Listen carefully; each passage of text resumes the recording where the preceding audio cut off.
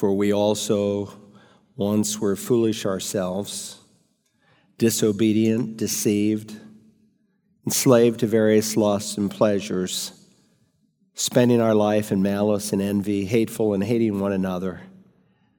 But when the kindness of God our Savior and his love for mankind appeared, he saved us, not on the basis of deeds which we have done in righteousness, but according to his mercy.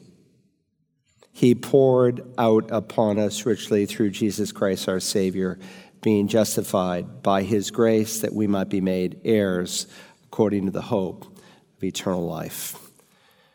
Our Father, we read passages like this, and it reminds us of what we were before you saved us, before you redeemed us.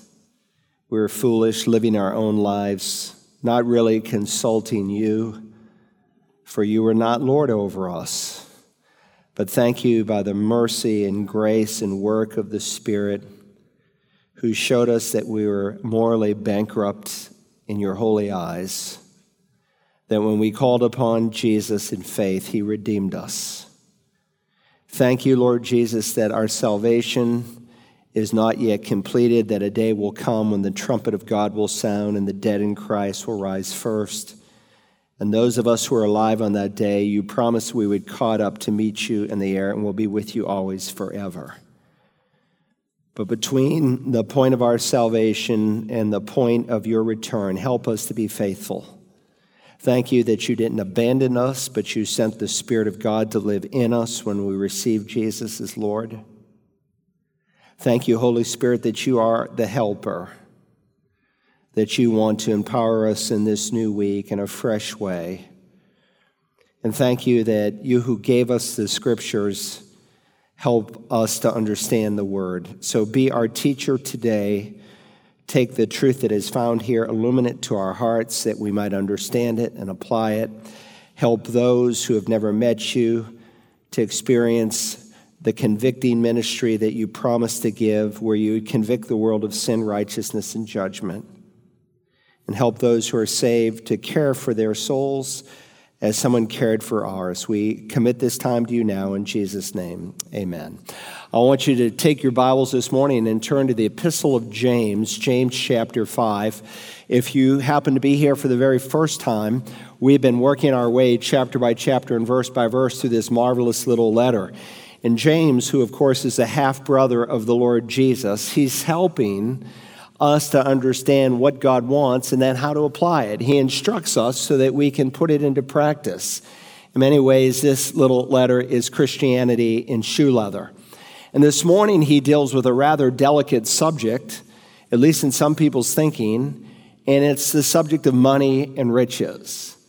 Both Jesus and James reminds us that you can test a person's spirituality among other ways, by how he views and handles money and material things. I heard about a grandpa who won $5 million in the Clearinghouse sweepstakes, and they were afraid to tell him because he had somewhat of a weak heart. And they thought, well, this news might just do him in, so maybe we'll get the pastor since he has a way with words. And so after lunch, they went out on the porch swing, and gradually, the pastor transitioned to the subject, and he said, Grandpa, let me ask you a question. What would you do if you won $5 million? He said, well, that would be easy. I'd give it all to the church, all of it to the church. And with that, the pastor died. Well, listen, our actions and reactions say a whole lot about our hearts and how we view money. It sounds like you have found the text.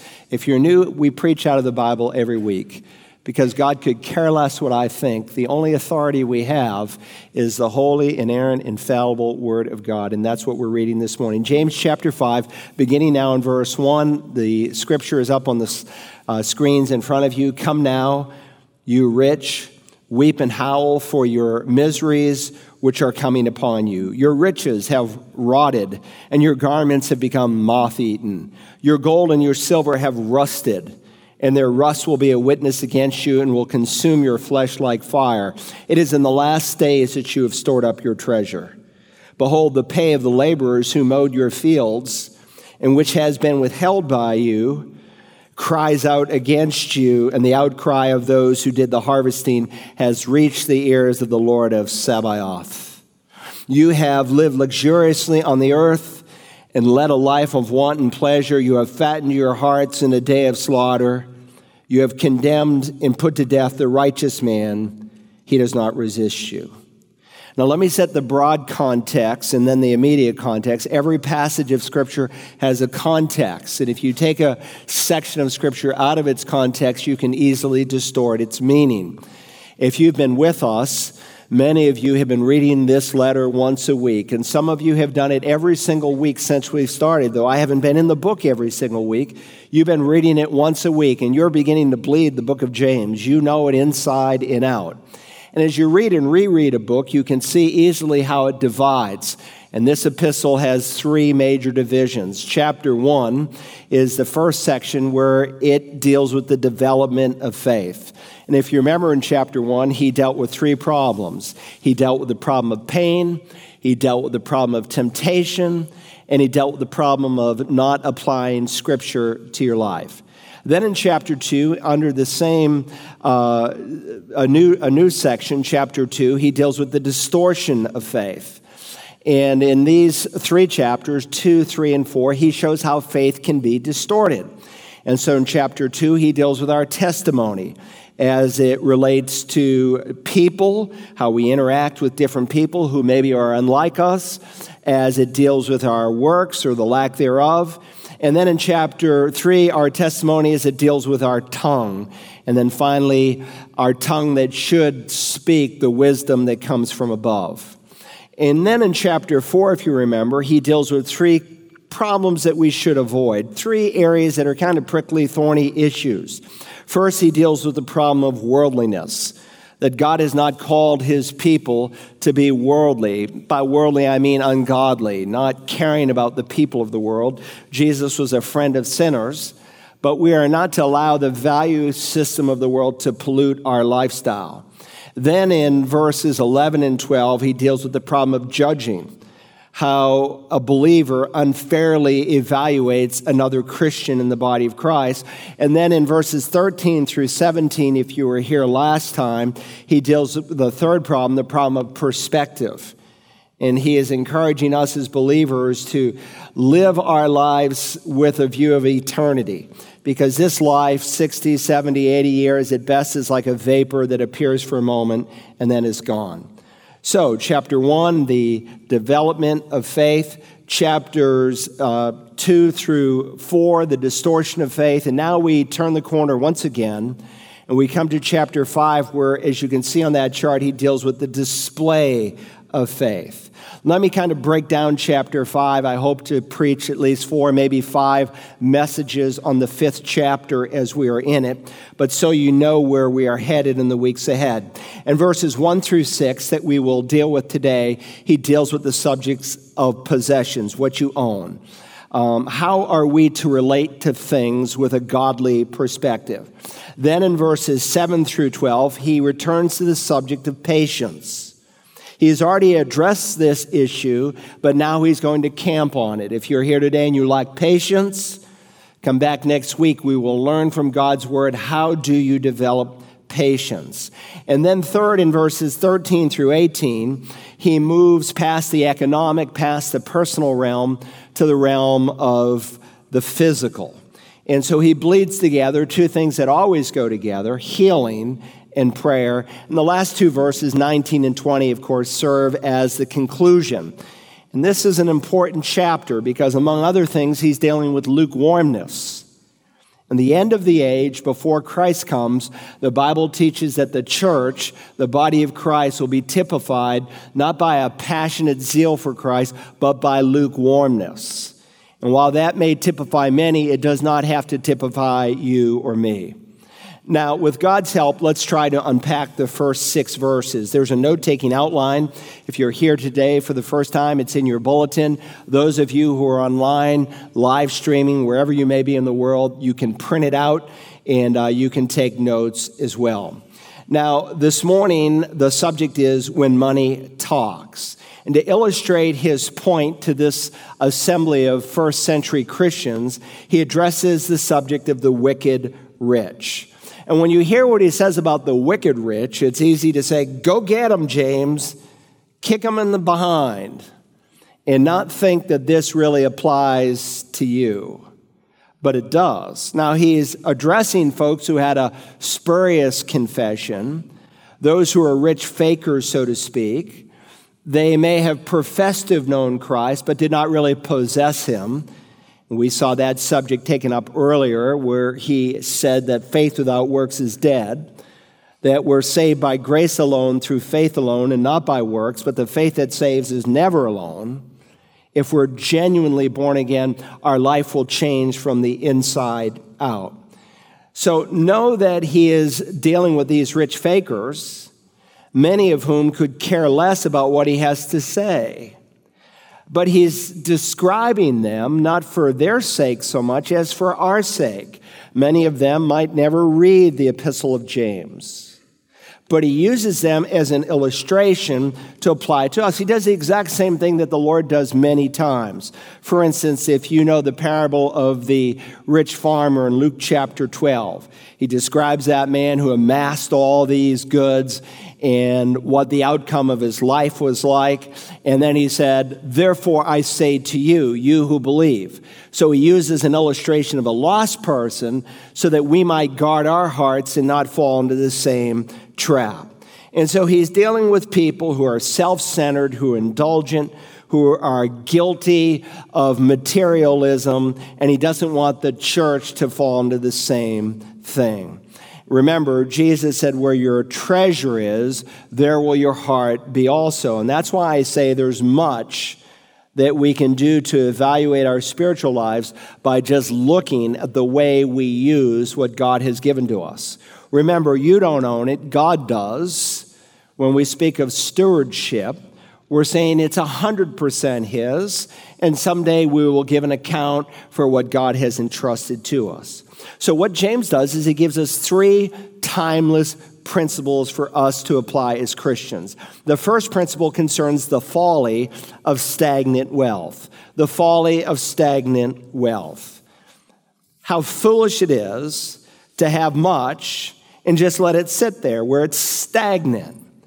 And of course, when it comes to stagnant wealth, he wants us to understand something about its wail, its cry, and something about its witness. Look at verse 1. He first addresses its cry. Come now, you rich, weep and howl, for your miseries are coming upon you. When he says come now, that's a first century expression that we might paraphrase. Listen up, get this, pay close attention. The expression serves, among other things, too, to introduce us to a new group of people.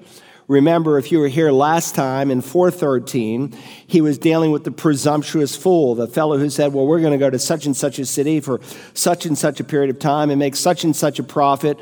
And James says, you don't know what your life will be like tomorrow. You're here for a moment, you're a vapor that appears and then vanishes. Well, he's moving from that group to the wicked rich, and he commands them. It's a command. Weep and howl. The word weep, kleio, means to sob out loud. It's used in Scripture of someone who has a deep cry in their heart because they are wailing over someone whom they have lost. It's not some little boo-hoo. It's used in Mark chapter 5 of the synagogue official who lost his precious little daughter, and he is weeping. He is mourning. It's also used in the New Testament of someone who is weeping and crying out in shame because of God's condemnation upon their life. And so he is saying, look, in light of the future, in light of where you are headed, weep and howl. Now, I think it's important to state here that it's not a sin to be rich, because many of God's choicest servants in the Bible were rich. Abraham, who's called the father of the faithful, is such a person who illustrates that. In fact, James, if you remember in chapter 2, used him as an example of saving faith. And the Bible says of Abram, his name before God furthered it to Abraham in light of the promise. Now Abram was very rich in livestock and silver and in gold. Think about King David. He's called a man after God's own heart. Certainly not a perfect man, but the overall direction of his life was he had a heart for God. And when God writes his obituary, the chronicler says, then he died in a ripe old age, full of days, riches, and honor. Or think about Job. He was very, very rich. And even before he lost it all and God restored his wealth twofold, before that, God said this of this man in Job 1:3, who's described as a righteous man. His possessions also were 7,000 sheep, 3,000 camels, 500 yoke of oxen, 500 female donkeys, and very many servants. And that man was the greatest of all the men of the East. So here was a man who was wealthy. He would be super rich in our day, so to speak. Think about the one who buried the Lord Jesus. One of the reasons we know that the Bible is authoritative, the only book that God ever wrote, is because of fulfilled prophecy. Isaiah 53 is an amazing chapter of Scripture where there are dozens of prophecies enumerated concerning what will happen when the Messiah comes to die. And one of those prophecies is that there would be a rich man involved in his death. And indeed, Joseph of Arimathea was that rich man. He was a great man of God. He ended up being converted. Or think about Mary and Martha and Lazarus. As you read the accounts of them in Scripture, they too had to have been rich. In fact, it's not wrong to be rich. Listen to what God said through Moses in Deuteronomy 8:18. The Lord your God, for it is He who has given you power to make wealth. God doesn't give you power to do evil, but God can give you power to make wealth. In Psalm 35, we're told, the Lord be magnified, who delights in the prosperity of his servant. He delights in the prosperity of his people. Now, understand, we're not talking about prosperity theology. We're not talking about the error that T.D. Jakes and Joel Osteen and Kenneth Copeland, who says it's God's will for you to be healthy and wealthy, and that if you're truly spiritual, you'll be rich like they are. No, that's not what the Scripture is saying, and neither is it saying that the poor go to heaven and the rich go to hell. Now, that's a popular thought. I know in our day, typically in America, we tend to divide people into three broad categories. We speak of upper class, middle class, and lower class, economically speaking. But if you study the Scripture carefully, you will discover that there are really four categories of classifications. First, you might want to jot these down. There are those who are poor without and poor within. Poor without in that they possess very little of this world's goods. And there are millions of people who struggle every single day just to survive. Really, a couple billion people who would fall into this group. They are poor without, and they are poor within, and that they've never found forgiveness. They've never received Jesus as their Lord and Savior. The second group that you could calculate from Scripture are those who are rich without and rich within. These are individuals like an Abraham or a Job who economically are very well off, but also spiritually. They're godly men. The third group might be those who are poor without and rich within. These are people who have very little of this world's goods, but they have been born again. They've met Christ in salvation. And a lot of people sitting here or listening to me in some part of the world say, that's me, Pastor. You've got my number. And the reason we tend to always categorize ourselves that way is because we can think of someone who has much more than we do. But for most of us, at least those who are in America, you will be considered by the rest of the world to be rich. And think about it. You know, we have a warm place typically to lay our head at night. We have clothing that takes care of us. We have more than we can often use. We have dwellings that protect us. We've been blessed in this America. And so by the world standards, most of the world considers the average American to be wealthy. We'll come back to that. There's a fourth category, and those are the people who are rich without and poor within. Rich without in that they have much of this world's goods, But oftentimes, because their wealth controls them, they never find the Lord, and they are poor within. They are spiritually bankrupt. And that's the group that James is going to focus on this morning. Now, please understand, biblically speaking, wealth is morally neutral. The question is not what do you have, but what is it that has you? Abraham was a rich man, but he maintained his faith and his character. On the other hand, think about his nephew Lot. He too was very wealthy, but his character was deficient, though he was saved. The New Testament tells us he was a righteous man, he was saved, but he did not grow like he should have, and in the process, for the most part, he lost his family. Well, what was the difference between rich Abraham and rich Lot? Well, it was an issue of what it was that captured their hearts. The Bible warns in Psalm 62:10, if riches increase, do not set your heart upon them. Now, you've often heard people say, well, the Bible says money is the root of all evil. But of course, the Bible never says that. It's one of the most misquoted verses in all of Holy Scripture. 1 Timothy 6:10 says, for the love of money is a root of all sorts of evil. It's the love of money. Now, notice it says the love of money is a root. It doesn't say the root. Now, in some English translations, to smooth out the reading, we put the article there. But the article is not present in any Greek manuscript. So like in the New American Standard, in the New King James, it says it is a root, meaning it's not the only source of evil, but it is certainly a major taproot for evil.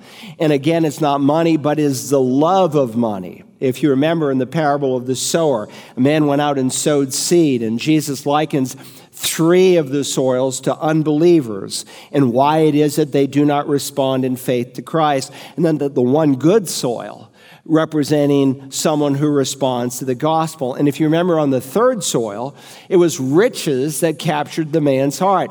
Jesus said, but the worries of the world and the deceitfulness of riches and the desire for other things enter in and choke the word, and it becomes unfruitful. So if you love money, then you would do well to pay close attention to this command this morning. Weep and howl for your miseries which are coming upon you. So James is dealing with this idea of stagnant wealth, and he begins to unpack it in verses 2 and 3.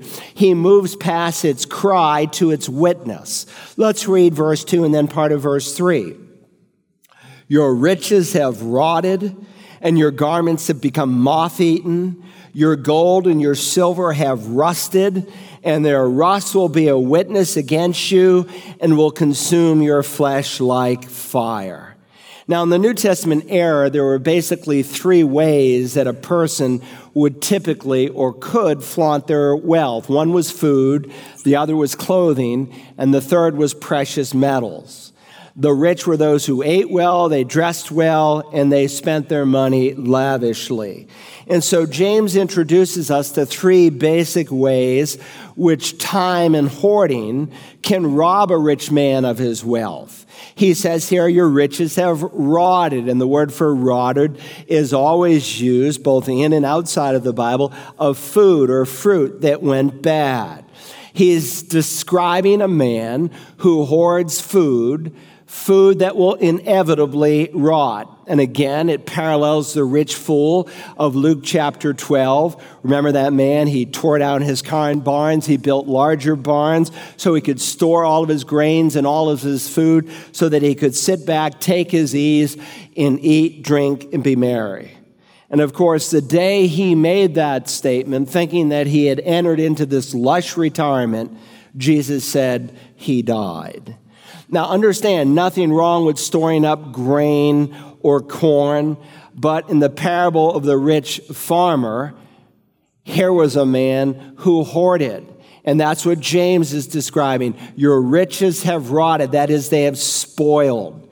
And the rich man, his God is gold, his creed is greed, and his motto is simply, get all you can all you get, sit on the rest, and poison it. And the implications on his heart are huge. The ramifications on his life are untold, and that they can keep a man out of eternity because he lives only for the here and now. There are some people here today, some people who should be here today who are not here because they're working, not because they don't have any choice, but because they want to make more money. And their priorities are all out of whack, and they consistently forsake the assembling together of the brethren. Sunday is no different from the rest of the week. Then notice in verse 2, he says, your garments have become moth-eaten. Another way a rich man would display his wealth was by his clothing. And there are different words translated for clothing, and this particular word for garment described the upper garment of the outer robe. And rich people would often make those outer garments very elaborate. They would put silver threads, sometimes even gold threads, through the clothing. They would put jewelry and embroider it very, very fancifully, and they would many times pass them down as heirlooms. And they were so valuable in the first century that they could become a form of currency. And you see that in both the Old and the New Testament. As this slide reminds us, Joseph, who became the prime minister of Egypt, blessed his brothers with riches. The Bible says he gave them changes of garments. Or think about Samson. He told a riddle, and he said, if anyone can figure out my riddle, I will give him 30 linen garments. Or think about Naaman. He came to the prophet Elijah wanting to pay him with 10 changes of clothes. Or think about the Apostle Paul on the negative side when he gathers the Ephesian elders together in Acts 20. He said, I coveted no man's silver or gold or clothes. What I want you to see is that rich people often wore their wealth on their sleeves. And James is saying it's foolish to do that. People do it today. You know, you see some guy who's bragging with his $2,000 pair of tennis shoes. I mean, come on now, $2,000 tennis shoes. And we have this prosperity preacher who supposedly had a $5,000 pair of tennis shoes with his Rolex watch hanging off his wrist. By the way, I have a Rolex here. Someone bought it for me in China. They paid $10 for it. In fact, I gave one to my son, and he was working in the White House at the time, and they were at this meeting around the table with Dick Cheney, and one of his first man, his right-hand man, and Cheney's right-hand man said, Jeremy, that is a really nice watch. A Rolex. And he flipped his wrist. He said, it's just like mine. Is that new? He said, yeah, my dad gave it to me for Christmas. And he said, you know, can I see it? And he took it and he held it and he said, I can tell the difference between a fake one and a real one. This is the real thing. No, it was a $10 Rolex. But what I want you to see is that even setting your heart on clothing, it can become moth-eaten. I had a suit in my closet that I had not worn in a long time. You know, it was a little bit outdated. Didn't really want to throw it away yet. And then one day I thought, you know, I think I'll wear it for this occasion. And out I took it, and a moth had eaten a hole in it. Now it was good for nothing. Think about what you have in your closets. Some of us have clothing in our closet that we've not touched in 5 years. We have so much in this country. And sometimes we just can't part with it. We tend to hoard. And so we have bigger boxes, bigger garages, bigger barns, and what we call self-storage units, appropriately titled. And we begin to pile up all these things, and sometimes our outward actions are really reflecting an inward reality. Finally, wealth could be measured in gold and silver. Look at verse 3. Your gold and your silver have rusted, and their rust will be a witness against you and will consume your flesh like fire. Now, please understand that the gold and silver in this day could literally rust. When I was a child, I had a coin collection, and I had this silver dollar, so to speak, from Mexico, big, just like our silver dollar. And I said to my dad, will you look at this? It's rusted, but it's supposed to be a silver dollar. And then I looked at the silver dollar he gave me, and it was a little tarnished, but it wasn't rusted. I said, what happened? What's the deal? He said they use a lot of alloy in theirs so that it will literally rust. Well, understand the gold and silver in James's day was not as refined as the gold and silver in our day, and under the right circumstances, it would literally rust. And so James here is exposing the futility of hoarding wealth, and he personifies it. Notice, their rust will be a witness against you and will consume your flesh like fire. Do you see what he's saying? The rotten grain, the rusted gold and silver, the moth-eaten clothing will bear testimony to the selfishness of your hearts. And then he says in verse 3, it is in the last days that you have stored up your treasure. Look at that word treasure. It's the Greek word thesaurizo. You can hear our English word thesaurus from it. You know, a thesaurus is a collection of words. It comes from the Greek. Well, he's describing here a collection of things. And some people, especially the rich, collect things the way some folks collect stamps. Here are these people collecting food and clothes and precious metals, not because they need it, but just for the sake of having it. Now remember, he's writing to the lost, most of whom, or I should say he's describing the lost, most of whom will never read this, but he's describing such people, and maybe some with a spurious confession within the fellowship, but he's doing that so that those who are saved might make proper application and take inventory. And so we would do well to take inventory. You know, when my dad died in 2007, I was charged with some of my other brothers and sisters to help get rid of some of their things. Now, they lived in the same house for 50 years, and we were moving our mother to a more suitable facility that she could manage, and it was with the basement that was fully furnished, and then there was 3 floors over it. We had 4 stories of stuff. We didn't really need most of this stuff. I mean, if you already have a couch, why do you need another couch? You don't need another bed. And so we sold most all that stuff. And I said to myself, and I said to Audrey, look, if the Lord doesn't take us before the rapture, I don't want our kids to go through all this stuff. I don't want them to open some drawer just filled with stuff and have to clean out our house. So we emptied out our attic. You can walk into my attic. There was a time you couldn't walk into it. Now it's empty. Throw it up in the attic, get it out of the way. Now it's empty. Some of us, if we haven't used an asset in 10 years, we're not going to use it in the next 10 years.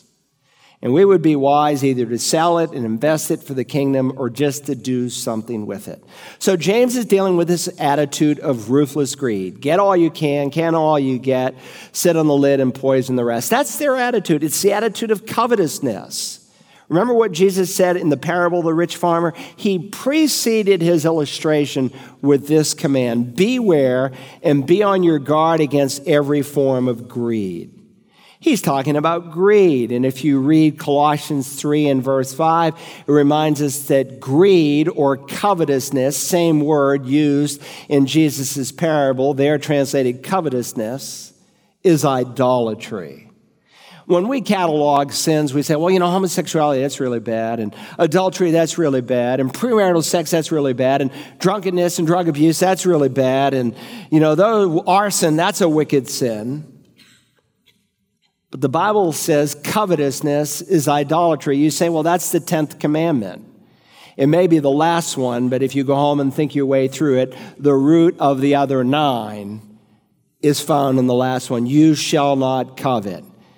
And it is an important commandment, and it causes people to typically break the other 9. Now, James is not talking about a businessman who's investing. The Bible does not necessarily condemn investing the goods that God has given you. Remember what Jesus said in Matthew 25:27, that great parable? He said, well, you ought to have put my money in the bank, and on my arrival, I would have received my money back with interest. Nothing wrong with investing. When you read the parables of Christ or any word that he spoke, he only uses truth to teach truth. He never uses error to teach truth. He uses truth to teach truth. So he's not using an erroneous action. Nothing wrong with necessarily investing. In fact, there's nothing wrong necessarily with saving. The Bible admonishes us to save. Learn a lesson from the ant, Proverbs 6 reminds us. In time of plenty, the Israeli ant that you can study in our day, different from our fire ants, those cursed things that came from South America and rubber tires. They attacked me this week. I must have gotten 10 bites on my right arm here. You don't want to see it this morning. In either case, the ant, the Israeli ant, in time of plenty would store goods so that in time of need she would have something. Now understand, of course, there's more than one kind of wealth that the Bible speaks of. And I'm sure maybe some of you are sitting here this morning and say, well, I'm not guilty of hoarding. In fact, I have too much month at the end of my money. How can I hoard, Pastor? And sometimes we need to step back and say, well, what am I doing with what God has given me? What kind of witness do the material possessions that I have, what kind of testimony do they give to a lost world? Do you give to God's work? That's something the Christian is commanded to do in the first day of every week. Or do you hoard what God has given you? Or do you give your leftovers instead out of the first of your wealth? Look, if you were arrested and someone had to examine your faith based on your checkbook and the way you gave to the work of the Lord, because where your treasure is, there will your heart be, would there be enough evidence in your checkbook for you to be found guilty? Listen, this is a very subtle thing. He's dealing with lost, wicked, rich people to get the attention of the righteous. And be careful not to look down on the rich man when we in turn might be holding back. Oliver Cromwell in the 17th century, when he was leading that great country, was told, there's no silver left to mint any more coins. And Cromwell responded, no silver at all? They said, well, the only silver left in our country is the silver that is covering the saints in the churches, those statues. He said, then melt down the saints and put them into circulation. And that's what needs to be done with some of us. Some of God's saints need to be melted down by the Spirit of God and put into circulation. There's all kinds of talents that God has given us, not just monetary, but if you've been saved on your spiritual birthday, He gave you a spiritual gift. And He expects you to use one of some 16 gifts that are operable today in the body of Christ in the local assembly. Some of you don't even go to church anywhere. You're not a member of a New Testament Bible-believing church. You should be, because not to is to be disobedient. And of course, if you've never received Christ, that's your bigger need. Coming to church won't make you a Christian any more than sitting in a garage will make you an automobile. You need to receive Christ as your Lord. But whatever God has put in your hands, put it to work. Look again at verse 3. Your gold and your silver have rusted, and the rust will be a witness, a testimony against you, and will consume your flesh like fire. It's a bit of irony here if you think about it. They had saved and hoarded these things for who? For themselves. But the scripture says the fire will consume, or you could translate it, eat, your flesh. They had saved it for themselves, but what they had saved was actually speaking against themselves. And of course, he's using imagery as he already has, and as it's used throughout the New Testament, to describe the place of eternal retribution. You say you think God is going to send people to a literal hell? You better believe it. Now understand, hell was never created for man. It was created for the devil and his angels. And if you go to hell, you'll be trespassing. And God wishes none to perish, but for all to come to repentance. But if you go to hell, it will be because you rejected God's provision so you would not have to go there. And of course, it describes here, you're being consumed with fire. Now, sadly, the Seventh-day Adventists and the Jehovah's Witness say, yeah, you're consumed, you're annihilated. A man, maybe a wicked man, goes to hell for a second, and he's obliterated, and that's the end. No, the best interpreter of Scripture is Scripture itself. The consumption that the Bible speaks of is that when Christ will be revealed from heaven with his mighty angels in flaming fire, he shall deal out eternal retribution to those who do not know God. And the word for eternal retribution is the same adjective to describe the eternal God or eternal life. To say that God is not eternal, then you might conclude hell is not forever. And if you remember that rich man who died and went to hell, why did he go to hell? Because he was rich? No. Because he was unbelieving. Remember, under the old covenant, when a person died, he went to Sheol. The Greek word is Hades, but the Hebrew word is Sheol. And there were two compartments to Sheol: unrighteous Sheol and righteous Sheol. The unbeliever went to unrighteous Sheol. And the rich man who died, he was in Hades, unrighteous Sheol, and he lifted up his eyes being in torment. Righteous Sheol, where Old Testament saints went, was emptied out, Ephesians tells us, at the ascension of Christ. So today when you die, if you're saved, absent from the body, present with the Lord, if you're lost, you go to unrighteous Sheol, termed in the New Testament Hades. And someday Hades will be cast into the lake of fire. But here is a man who's in hell because of his unbelief. His wealth had captured him. And he pleads with Father Abraham that somehow he could have a warning to his brothers. Send Lazarus, who's in that righteous place, to go warn our brothers. And Jesus in that parable says, and besides all this, between us and you, there is a great chasm fixed, so that those who wish to come over from here to you will not be able, and that none may cross over from there to us. It's a reminder hell is forever. When we study the Revelation, the false prophet and the Antichrist, two living human beings. They're not supernatural people. They're normal, everyday people who give themselves to the evil one. They are cast into the lake of fire at the second coming, and at the end of the 1,000-year reign of the Messiah, Satan is then cast into the lake of fire where the false prophet and the Antichrist are. In other words, they're still there 1,000 years later, because when a man dies and goes to hell, he is there forever. And so notice, it is in the last days that you have stored up your treasure. In this context, James is teaching that there is a time of future judgment when their gold and silver will be as worthless as rusted iron. And he uses this term, the last days. That's a term every Christian should know. The last days, according to Acts 2, began on the day of Pentecost. On the day of Pentecost, when that miracle happened, we studied it some weeks back, where they spoke all these different languages, real languages that they had never learned before, and not just the languages, but the dialects. Peter stood up and he said, this is what the prophet Joel said would happen in the last days. And so as we will come to this 5th chapter, we're going to see that James, like all the New Testament writers, speaks of the imminent return of Christ. That is, Christ could come back today. Nothing has ever needed to take place prophetically for Jesus to come back. He could come back today.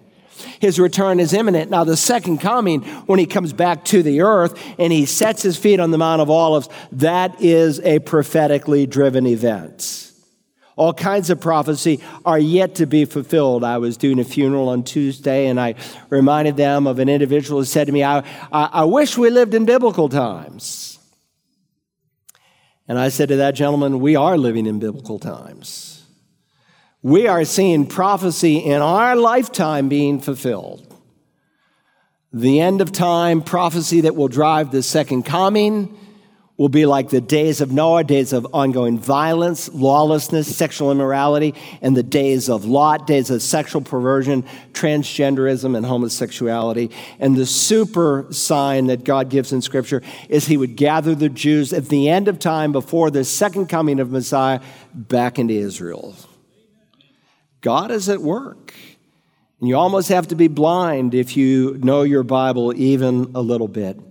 Christ could come at any moment, and that's why I would say that we are in the last of the last days. But understand, he is writing about the rich man so that the saved man would not have the same kind of attitude, that we might be careful to protect our hearts, that our testimony might be good and pleasing to the Lord. Now, that's the folly of stagnant wealth. Secondly, on your outline, the outcry of sinful wealth. The outcry of sinful wealth. Notice verse 4 here in this chapter. Behold, the pay of the laborers who mowed your fields, which has been withheld by you, cries out against you. And the outcry of those who did the harvesting has reached the ears of the Lord of Sabaoth. James now moves on from hoarding wealth to getting wealth the wrong way. The wicked rich were not only guilty of hoarding, but they were also guilty of sinfully acquiring their wealth. They were guilty of defrauding the pay of the laborers who mowed your fields and which has been withheld by you. Now remember, back in Bible times in Israel, there was no labor unions, no labor laws, no one to protect you. And many times if you had a bad boss, you just took it on the chin.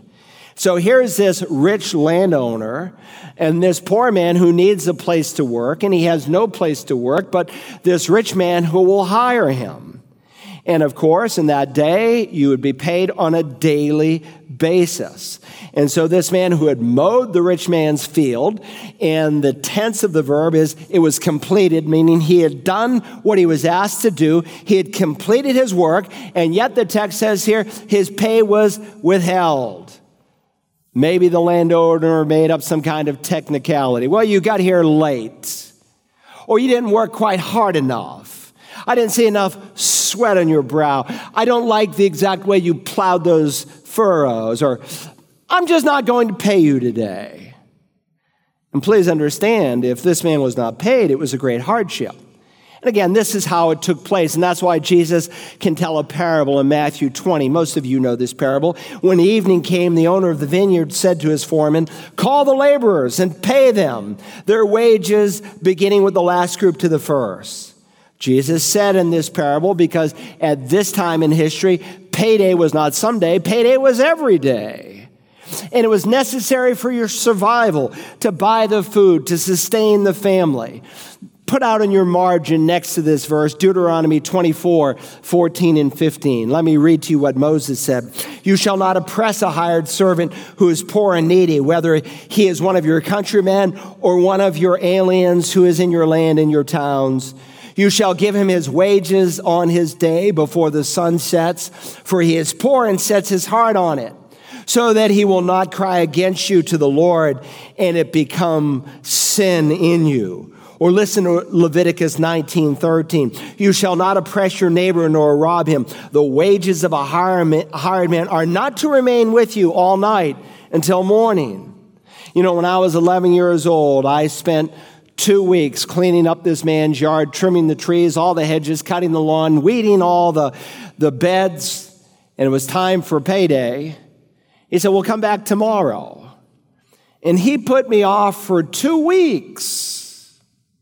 And in the heart of an 11-year-old boy, it certainly was not an issue of survival like the people in James's day, but I felt maybe just an inkling of what these folks were feeling.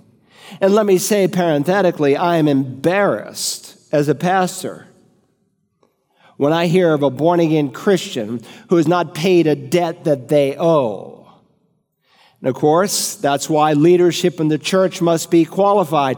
He must have a good reputation with those outside the church, that is, with unbelievers.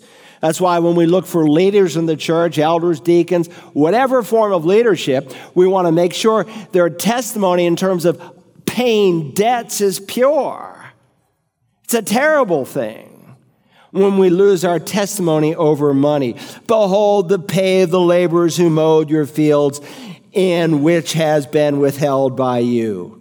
So he's describing the rich man who hires these laborers who've completed their work, but they have not been paid. It has been withheld. That's a sad thing. He is cheating these people. He is ripping these people off. He is defrauding them.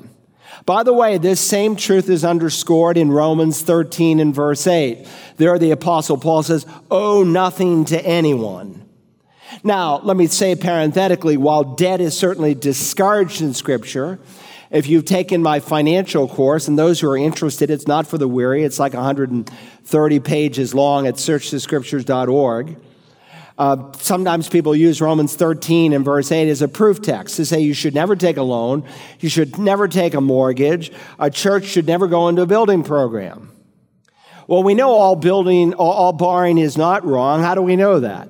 Because God said in Deuteronomy 28 and verse 12 that if Israel obeyed him, he would make them the lender rather than the borrower. So God doesn't bless them to do sin. He only blesses them for obedient action. And so when Paul says, owe nothing to anyone, he uses a tense of a verb that means don't keep on owing a debt that should be paid. And contextually, of course, he's dealing with a man's taxes. You owe your tax to the government, pay it. You owe it to them because the government, whether it's the police or army, are God's ministers to protect us from evil. And people can rank on the police in our day and talk down cops, but I tell you, we don't want to live in a county where the police are not honored. I was at a stoplight the other day, and I saw this police officer. It was late at night. I was coming home about 10 o'clock, and I rolled down my window, and I kind of waved, and she rolled down her window, and I said, thank you for what you do. We need you. And a big smile came across her face. We pay our taxes because the principal role of government is to protect us, whether it's through the army or through the police. But owe nothing to anyone. And let me say while we're here, getting wealth through other wrong means is also displeasing to the Lord, even if you tithe the profit. And so if you're in the ungodly liquor business, whether through a convenience store or a bar room, and you're helping to make people high, woe to you who makes your neighbor drunk. That's what God says. Woe to you who makes your neighbor drunk. It's one of the woes God puts in Scripture. Look, you can illegitimately attain money through gambling or through the porn industry. People have become billionaires by selling perversion. And that is a wicked thing. But if you are an employer, you are to give an adequate wage. I always want to err on the side of being generous with the people who work under me. I don't want them to feel ripped off. I look at every dollar that is given to this church as hard-earned sweat, blood, money. I don't want to waste 15 cents of it. But neither do I want to be guilty of giving people a proper compensation. Some people read this text, well, I've never ripped off the First National Bank. I must be okay. But we can be unfair with people when we need to be generous. Verse 4, behold, the pay of the laborers who mowed your fields and which has been withheld by you cries out. The pay of the laborers cries out. It's the Greek word krazo. It's used in one passage where Jesus casts out a demon and the demon comes out shrieking, crying out. Then it came out shrieking, same verb as James uses, in convulsing him violently. It's used in Matthew 27:33 of the multitudes who asked for Christ's crucifixion. Why, what evil has he done? Pilate asked. But they kept krazo, crying out, shouting, crucify him. And the verb is used when you want to emphasize a cry. And here, the cry of these laborers who had been ripped off, it's reaching the ears of the Lord of Sabaoth, just like the blood of Abel reached into the ears of God. Our God is the Lord of Sabaoth, or Sabbath, if you want to say it. The word Sabaoth is a Greek word that we don't really translate so much, but we just transliterate. We take the sound and put it into English. But the thought is the Lord of hosts, the Lord of armies. One of these days, God's mighty armies are going to come back, and he is going to make every wrong right, and the unbelieving world is going to stand in judgment before him. So James is condemning the man who hoards and the man who defrauds. Now quickly, and we'll be finished, the doom of selfish wealth. Beyond the folly of stagnant wealth and the doom and the outcry of sinful wealth, there's the doom of selfish wealth. Stagnant wealth, sinful wealth, selfish wealth. Look at verse 5. You have lived luxuriously on the earth and led a life of wanton pleasure. You have fattened your hearts in a day of slaughter. Now remember, again, he's describing the unbelieving rich, and he's making application to first century believers and by extension all of us. These were people who were hoarding, who were ripping people off. They were engaged in self-indulgence, and you see it both in their wantonness and their wickedness. Notice, you have lived luxuriously on the earth and led a life of wanton pleasure. We don't use wanton so much today. What does that really mean? It means luxuriously. It means for your own pleasure. One translation says, you have led a life of luxury and self-indulgence. We might paraphrase it, you've lived high off the hog. You've lived like a pig. You've squandered it all when some of it could have been used for others. Again, he's describing a person who is only living to gratify himself. You have fattened your heart in a day of slaughter. It's a frightening picture.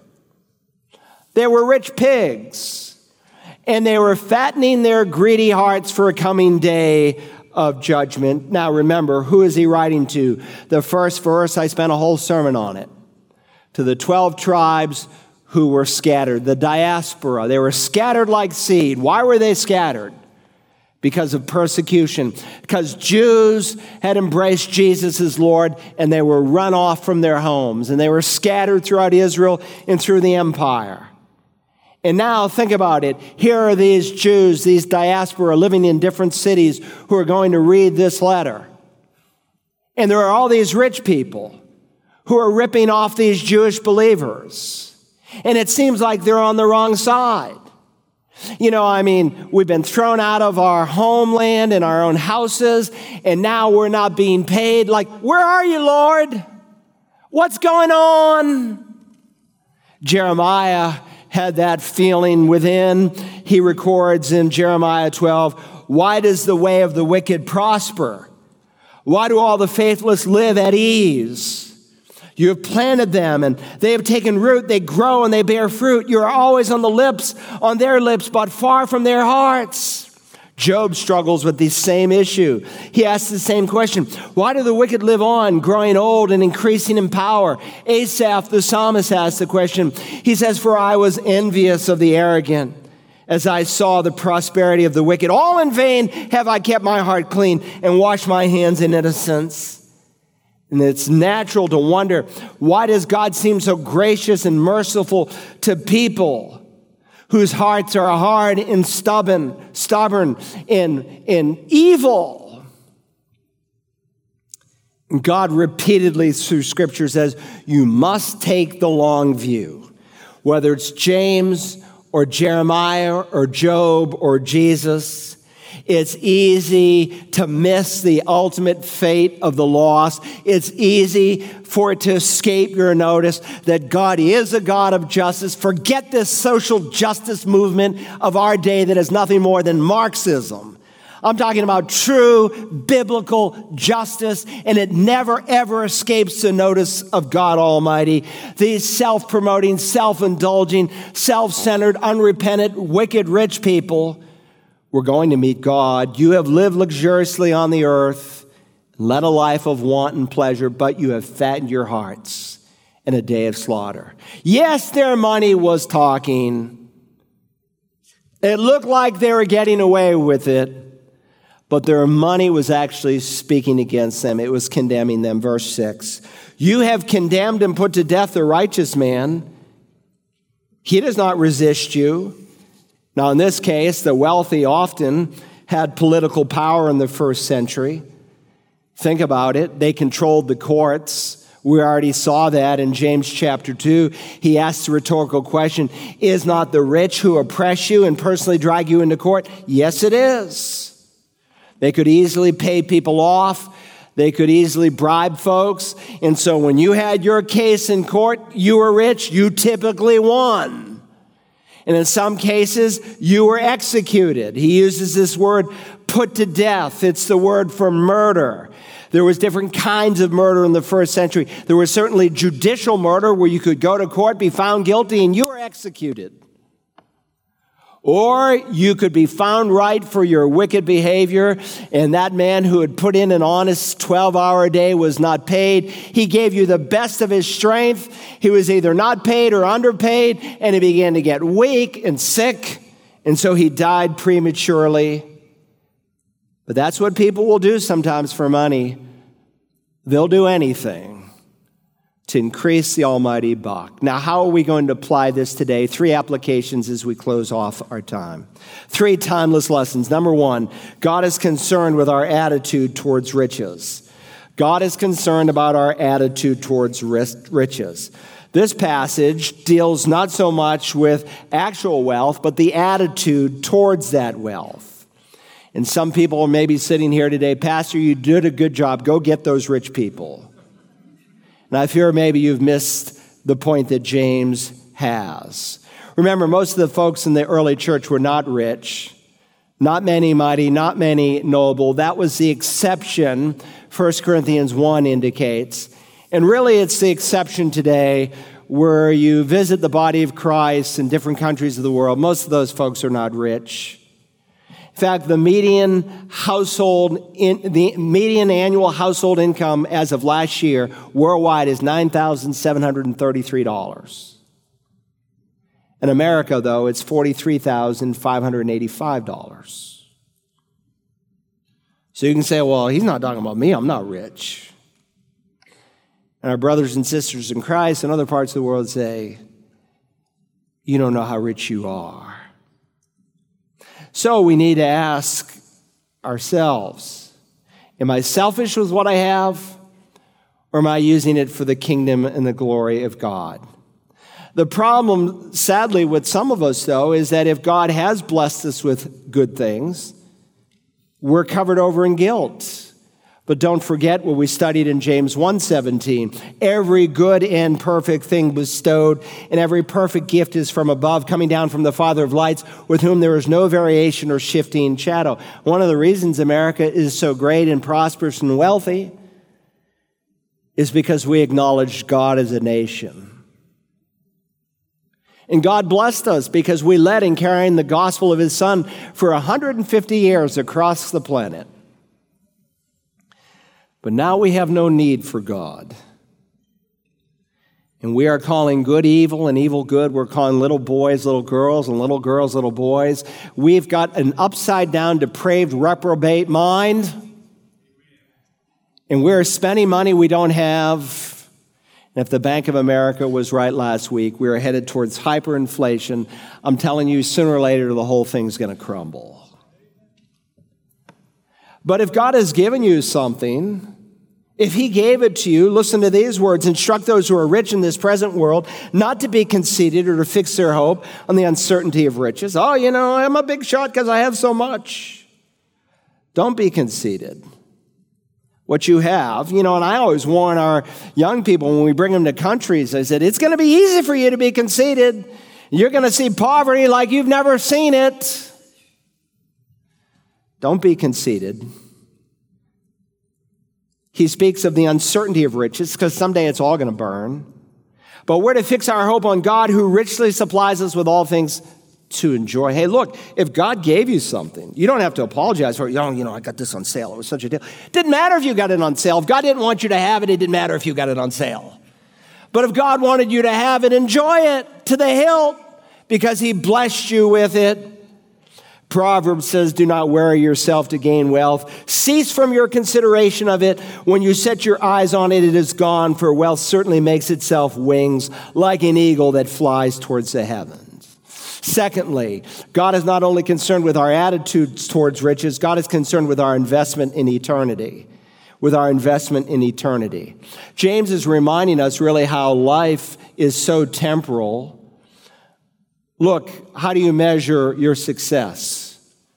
By how much money you make, by the title you have, by the fame you've acquired. by the car you drive, by the security of your retirement fund. I mean, what will it mean if Christ doesn't come and you live to be an old man or woman and you're rocking on that front porch? What will it mean that you have lived a life of significance? I can tell you, it won't be the way the world measures it. But if you've laid up treasure in heaven, it will mean something. The saying is true. You've never seen a hearse pull in a U-Haul. You can't take it with it. How much did he leave? He left it all. You can't take it with you, but you can send it on ahead. You can lay up treasure in heaven. And that's what the Lord admonishes us to do. Jesus said in Luke 16 and verse 9, I say to you, make friends for yourself by the means of the mammon of unrighteousness. So you could say worldly riches, that when it fails, because sooner or later it will, they may receive you into the eternal dwellings. You remember that, the parable of the unrighteous steward? And Jesus spoke of this unrighteous steward and how he made all these temporal friends so that when he lost his job, they would embrace him. And Jesus said, I want you to be shrewd like that dude, but in a different way.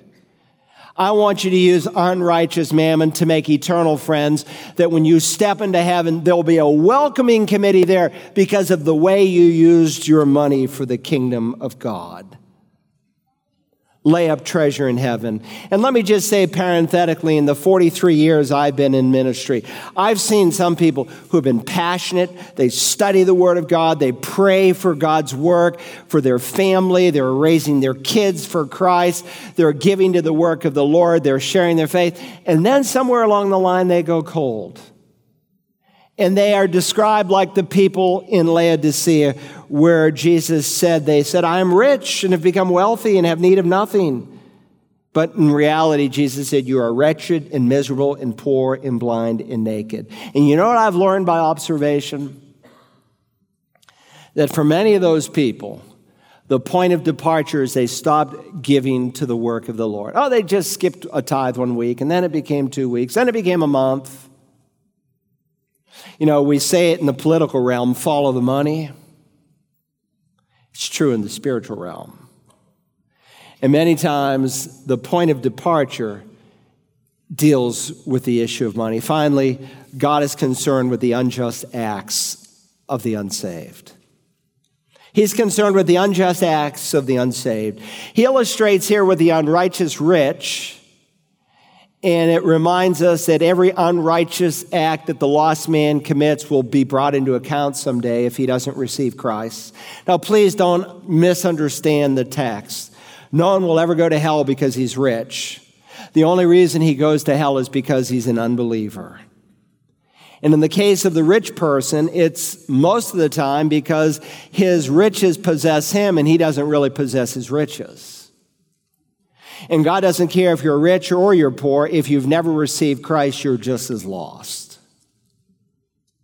And your greatest need, my greatest need, is to be rich within, which is why Paul says, in him, in Christ, we have redemption through his blood, the forgiveness of our trespasses according to the riches of his grace. For just a moment, forget your bank account, forget your home, forget your cars, forget all that you have, and take account of your soul.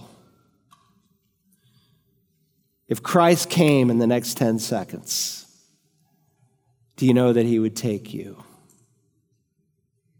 You can never earn that righteousness. The gift of God is eternal life, but you can receive it if you will yield to him as Lord and Savior. Now, our Father, we thank you for this passage of Scripture that you have given us to study on this Lord's Day.